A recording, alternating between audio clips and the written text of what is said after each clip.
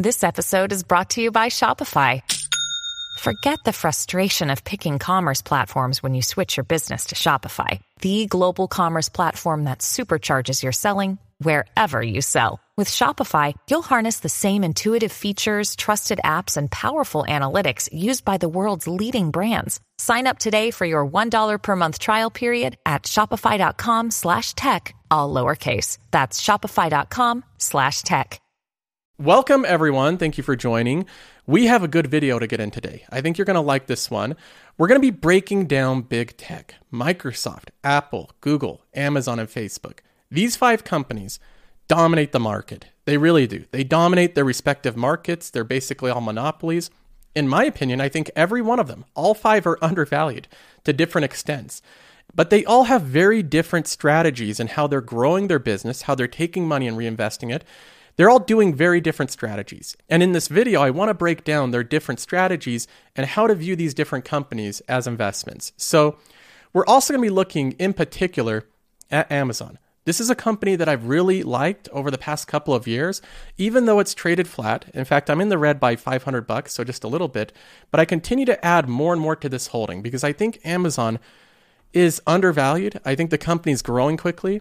And I think that the PE ratio, the main determinant of the valuation of a company, Amazon's being 53, is misleading for this company because a PE ratio is most helpful for a company that is optimized for profits. And Amazon has not optimized for profits like Microsoft has or Apple has. So we'll be going over all of big tech and why I like all of these companies and contrasting their strategies, but I'll also be spending a little bit more time on Amazon.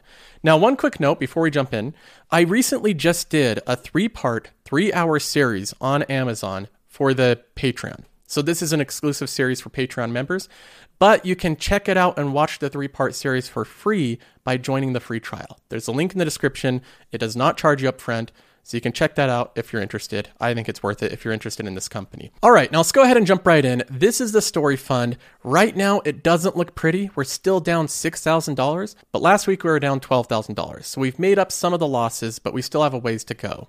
Now, I do something different with my portfolio and my channel. I don't just show when we're making money. I show this good or bad with complete transparency, even if we're in the red, even if we're losing money currently, I'm still going to continue to show updates. So if you want to follow along for free and see updates on a real portfolio every single week, all through 2022, you can subscribe to the channel and follow along for free. Now, if we compare this against the S&P 500, this is what it looks like. Back in November is where the cloud companies sold off like crazy. It's where Facebook and PayPal and Netflix sold down like crazy. And that hurt the performance of the portfolio. And we're currently trailing the S&P 500 by around 12%. Now, a lot of people look at this and they make huge conclusions. Like, the past couple of weeks, we've been behind the S&P 500. So all is lost, right? The companies that we're buying aren't doing well. That's not exactly what this means. I want to highlight one quote from Warren Buffett's latest Berkshire Hathaway shareholder letter. He says, "Whatever our form of ownership, our goal is to have meaningful investments in businesses with both durable economic advantages and first-class CEOs. Please note particularly that we own stocks based upon our expectations about their long-term business performance, and not because we view them as vehicles for timely market moves." A lot of people have different views in the market. They say, well, we're behind over the past couple of months, right? The performance hasn't been good. But that is market fluctuations. Because of interest rates rising, a lot of the market has shifted from growth companies to value companies, financials, energy, and consumer defensive companies. That's market trading. That's not how I'm investing. I'm investing in the future prospects of these companies. And Warren Buffett goes on to say that point is crucial. Charlie and I are not stock pickers, we are business pickers. So Warren Buffett makes a special effort to say we're not market timers. We're not looking for short-term market plays. We're investing in quality businesses that we think will hold up very well, and they have a lot of durability. So I understand that right now, the market timer play would be to jump into commodities and defense companies because there's a potential war, and energy companies because oil prices are going up, and I could try to time those plays. But that's not the type of investing I'm doing. I do fundamental analysis on companies that I think will have incredibly strong future perspective growth, and I invest heavily in those companies. It might not work out in the next 6 months, but over the next 4 or 5 years, I think it will work out. Now, having said that, let's go ahead and take a look at my portfolio and why I continue to have so much money invested in big tech. Why I like these companies so much, even at their current valuations. In first place, we have Amazon. I have $22,000 of value in this company. Then we have IGV as my third largest holding. 8% of this ETF is in Microsoft. So I actually have a decent amount of this 20,000 in Microsoft. Then we have Google, $17,700 of value in Google. Then we have $7,000 in Microsoft. And we even have $5,900 in Apple in this portfolio. And we have another $775 in Facebook. I was fortunate enough to sell out a large portion of this company before the major drawdown, and I'll explain why I did that in a minute. But if we look at the valuations of these companies, they can look a little scary based off their PE ratio. For example, we take Amazon. This company has a 52 forward PE ratio. Looks a little expensive. Apple looks a lot better. It's at a 27, which still seems kind of expensive, but it's Apple, it's a great company, so maybe investors are just paying up for this one. We have Microsoft. To me, this is one of the most wide moat businesses in the world, but it still has a 32 forward PE ratio. I still continue to believe that Microsoft is undervalued. We have Meta, or Facebook, trading at a 16 forward PE ratio. Now, Facebook is not my favorite company. I don't really love any of their products that much. I don't care for Instagram that much or Facebook.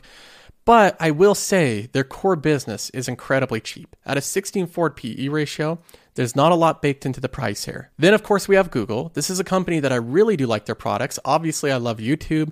They have YouTube Music, YouTube Premium. They have Google Search. They have Android, and they're trying to get into cloud. And this business trades at a 23 forward PE ratio. So when we just briefly look over these companies and their PE ratios, they look like they're all kind of expensive, but I think this all overstates how expensive these companies are. I think every one of them is cheaper than the PE ratio would imply. And one of the big reasons that I think that the PE ratio actually overstates the expense of these companies, making them look like they're more expensive than they actually are, is because of how aggressively all of them reinvest. And I want to go over their reinvestment and growth strategy. With Microsoft, it's simple. First of all, they copy other companies. So they see Zoom building out conference software. They see Slack building out chat software and conference software, and Microsoft builds out Teams. Did they think of that themselves? No, they just copied those companies. And since they already have such a huge network of companies they work with, their customer acquisition cost is a fraction of these other companies. So Microsoft can copy other companies all the time and build out their same software, and they can sell it easier than those companies. That's a big way that they grow. But Microsoft also reinvests heavily through acquisitions. They're constantly buying other companies. They bought Minecraft, which was a very attractive buy. It's a cash cow now. They bought LinkedIn, possibly their best acquisition ever. It's the only social network that doesn't have the problems like Russia misinformation and moderation problems with people being upset, because it's a business social network, but they're growing the ad revenue there like crazy. Then they bought GitHub. This is a knowledge base that they have, and it gives them a further insight into the coding industry. Then they have Activision Blizzard as their current biggest acquisition, a $70 billion acquisition of a massive gaming company that's a cash cow. So Microsoft can take this enormous amount of cash flow that they have, continually buy companies left and right. Congress isn't stopping them, and they can copy any other companies, anything that they're doing, and implement it in their core Office suite.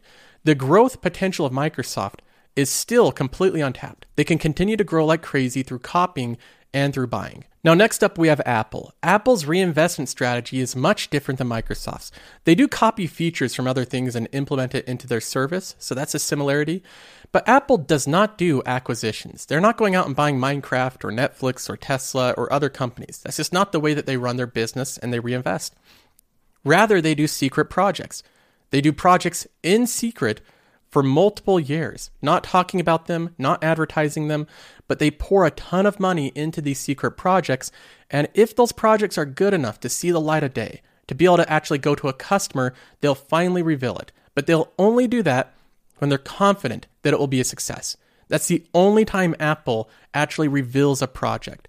And that's the reason that so many things that Apple does are successful, is because they work on a lot of stuff and they'll only reveal it if they have a high amount of confidence that it will be successful. And we know a couple big directives they're working on right now in secret. They're working on AR and VR, they're working on the Apple Car, and they're working on healthcare. These are some of the things we know that they're working on. Now, one of the rumored updates we have from Apple and their VR AR headset is the device has reportedly completed second phase engineering validation tests to ensure that the prototype units meet Apple's design goals and specifications. DigiTimes added that the headset is expected to debut by the end of 2022. So we could see an AR VR headset from Apple debut by the end of this year. So even though Apple's trading at like a 27 PE ratio, part of the reason why is because they're putting so much money into these projects. They're working on cars and healthcare, AR and VR. They're pouring a lot of money into this stuff that they could otherwise be giving back to shareholders through dividends or share buybacks. So they'd actually become more profitable if they weren't pouring so much more money into these investments, but Apple thinks they'll create more value down the road with these investments. Then next up, we have Google. Google does long shot bets, but I'm not investing in Google because of their long shot bets. I actually think that they're the weakest in terms of their reinvestment into these long shot bets. Most of their long shot bets get scrapped. Most don't work out. It's kind of like throwing spaghetti against a wall and seeing what sticks, right? That's kind of the approach Google takes. It's okay. Maybe something will work out in the future. But the reason that I invest in Google is because of their core business. They have a very strong core business with YouTube. You're seeing massive YouTube premium subscription growth. YouTube Music is now being competitive with Apple Music and Spotify. They have YouTube TV. They're also, of course, the owner of Android, and they have Google Cloud, which they're trying to grow, trying to compete with Amazon. So Google has an incredibly strong core business with their whole advertising network and all the different things are growing. But their long shot bets, from what I've seen, they go on for years and they're usually not that fruitful. So I'm not investing in Google because of their long shot bets. And the company trades at a low 20s PE ratio. So even if none of their long shot bets turn out, I still think the company's undervalued just based off of their core business. Then we have Facebook. Facebook, I actually think, has the riskiest reinvestment strategy. It's led by Mark Zuckerberg, and it's basically one directive. The big thing that they're doing to grow the company and the future of it is the metaverse. So they have a more concentrated bet than any of the other big tech companies on one directive, which is the metaverse. The other ways that they're trying to grow their core business is by basically engagement, having people stay on their platform for longer, monetizing them for longer. That's a big competitive industry. They're competing with TikTok and Netflix and YouTube and anything else that takes your time away. Facebook's competing with them. But in terms of their reinvestment strategy, it is the most concentrated. Everything is based off of one thing Mark Zuckerberg's working on, which is the metaverse. So in my opinion, I think that this is actually a more risky bet. Either it will work out big and the company will go up multiples because they'll own a huge part of the future metaverse, or it will just be a flop. It'll be something like the Amazon Fire phone, right? It'll be something like the Microsoft phone or Apple's multi-charging pad. You know, some of these things don't work out like expected. So if Facebook can't make the metaverse latch on to society in the way that he envisions, that'll be a big problem for Facebook. So again, I think that this concentrated bet's a bit more risky than the other big tech bets. And that's the reason that I took a lot of the gains in Facebook a couple months ago. Now, having said that, Facebook has traded down to such a ridiculously low PE ratio that even if the metaverse doesn't work out, I think they'll continue to offer good value just based on their core business. Now, next up, we have Amazon. Amazon's reinvestment strategy is dramatically different than Facebook's. While Facebook has these concentrated bets where they're putting everything into the metaverse, and that's all Mark Zuckerberg's focused on, Amazon never bets the farm on any one thing. They build out lots of small investments and projects, and then as they start to grow, they put more and more focus on it and more effort on it. That's how they grew AWS. That's how they grew their logistics. That's how they grew Alexa and all the smart home devices. That's what they did with Amazon Prime Video. They didn't start any of these with $20 billion initial investments. They just grew them from a small starting point to now a major business. And they're doing the same thing with music and physical retail. They continue to just look at different potential projects, fund them with some growth, and then continue to invest in them as they continue to show success. So when I look at Amazon's reinvestment strategy, the way that they run their business and try to grow it and try to reinvest, I find it much more preferable to Facebook's because, again, I think it's far less risky. I think Amazon has a much higher chance of having a lot of these projects work out and be fruitful than Facebook's. So that's the comparison I'd make. Now, having said that, again, I think all these companies are undervalued. I like the reinvestment strategy from Microsoft, Apple, and Amazon the most, and Facebook's trading at a very cheap price. Even its core business compared to its earnings is incredibly cheap. So I think all these companies are undervalued, but I think Amazon has the most potential currently to surprise to the upside. Now, while we look at the PE ratios of big tech, and it can seem a little expensive because they're in the mid-20s, I want to compare that basket of companies we just talked about to another basket of companies. This is consumer defensives, companies that investors right now are piling money into. We have McDonald's Corporation, the real estate and food company that's trading at a 24.5 forward PE ratio. Keep in mind that's right there in line with Apple. So McDonald's is as expensive as Apple with its current price to earnings ratio. And it's a little bit cheaper than Microsoft, but it's actually more expensive than Facebook and more expensive than Google. So McDonald's is trading at a higher price to earnings ratio than Apple, Facebook, and Google. Now, what is McDonald's doing in terms of their long shot bets, in terms of building out infrastructure for the future? Is McDonald's releasing an AR and VR headset later this year that might revolutionize the world, right? Like some Apple devices really end up doing? I don't think so. I don't think McDonald's is doing a whole lot of reinvestment. McDonald's is probably incrementally building out their business, closing stores that underperform, opening more stores that might perform better. That's basically what they're doing. They might adjust prices a little bit and raise prices. But is this company reinvesting anywhere close to the level that big tech is? The answer is no. We can look at the Clorox company, trading at a PE ratio of 33. Again, investors are fleeing big tech, they're fleeing cloud companies, and they're rushing to companies like Clorox. We can again look at big tech. Amazon's at a 52. So Amazon is more expensive than the Clorox company. Apple's cheaper. Microsoft is even cheaper. Facebook is cheaper. And Google's cheaper. 4 out of 5 big tech companies are substantially cheaper on a price to earnings ratio than the Clorox company. Now, maybe I'm missing something here, but it doesn't appear as though Clorox is growing like crazy. We can compare the revenue growth of Clorox to the revenue growth of, let's say, Microsoft. One of them sees incremental, consistent growth, has an extremely wide moat, and then we have the Clorox company. It's pretty flat. It might be growing a little bit over time, but what am I missing with this company? Are they doing any massive reinvestments? Are they buying Activision Blizzard? Are they building out a premium subscription model? What is this company doing in terms of reinvestment? I would stack up the reinvestment plan of Clorox against any big tech company, and I don't even think it comes close. But yet investors are paying a higher price for this company than almost every single big tech company aside for Amazon. That's the only one more expensive. Now we can cite more examples. We can look at Kimberly-Clark. This company trades at a 22 forward PE ratio. 22 forward PE. Investors are racing into these companies. They're paying up for these companies. It had 3% revenue growth year over year last quarter. 3%. That's what the revenue growth looks like over the past 5 years. Again, we compare that to Facebook.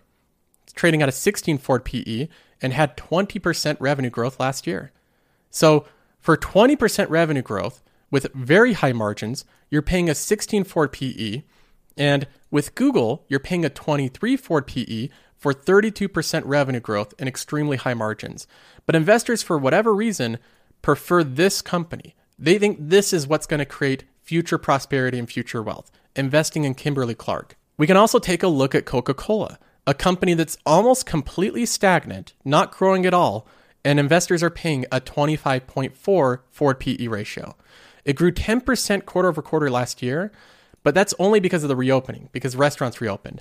Overall, the company's not growing. Coca-Cola is mostly a stagnant company. And if you look at the earnings per share, it's been this way for the past almost 10 years. The earnings per share have gone up almost none over the past 10 years. But yet, Coca-Cola is a company that investors are paying a 25.5 forward PE ratio. For this company that's not building out the metaverse, they're not building out YouTube Premium, they're not building out AR and VR headsets in the Apple Car, they're not buying Activision Blizzard. In fact, they do very little in the way of reinvestment. It's trading at a higher price to earnings ratio than Alphabet, than Facebook, and around the same PE ratio as Apple. That's what investors are pricing this at. So when I compare these two groups of companies, on the one hand, we have big tech. We have Microsoft and Apple, Amazon, Google, and Facebook. And then in the other basket, we have these type of companies. We have McDonald's, the Clorox company, Kimberly-Clark, and Coca-Cola.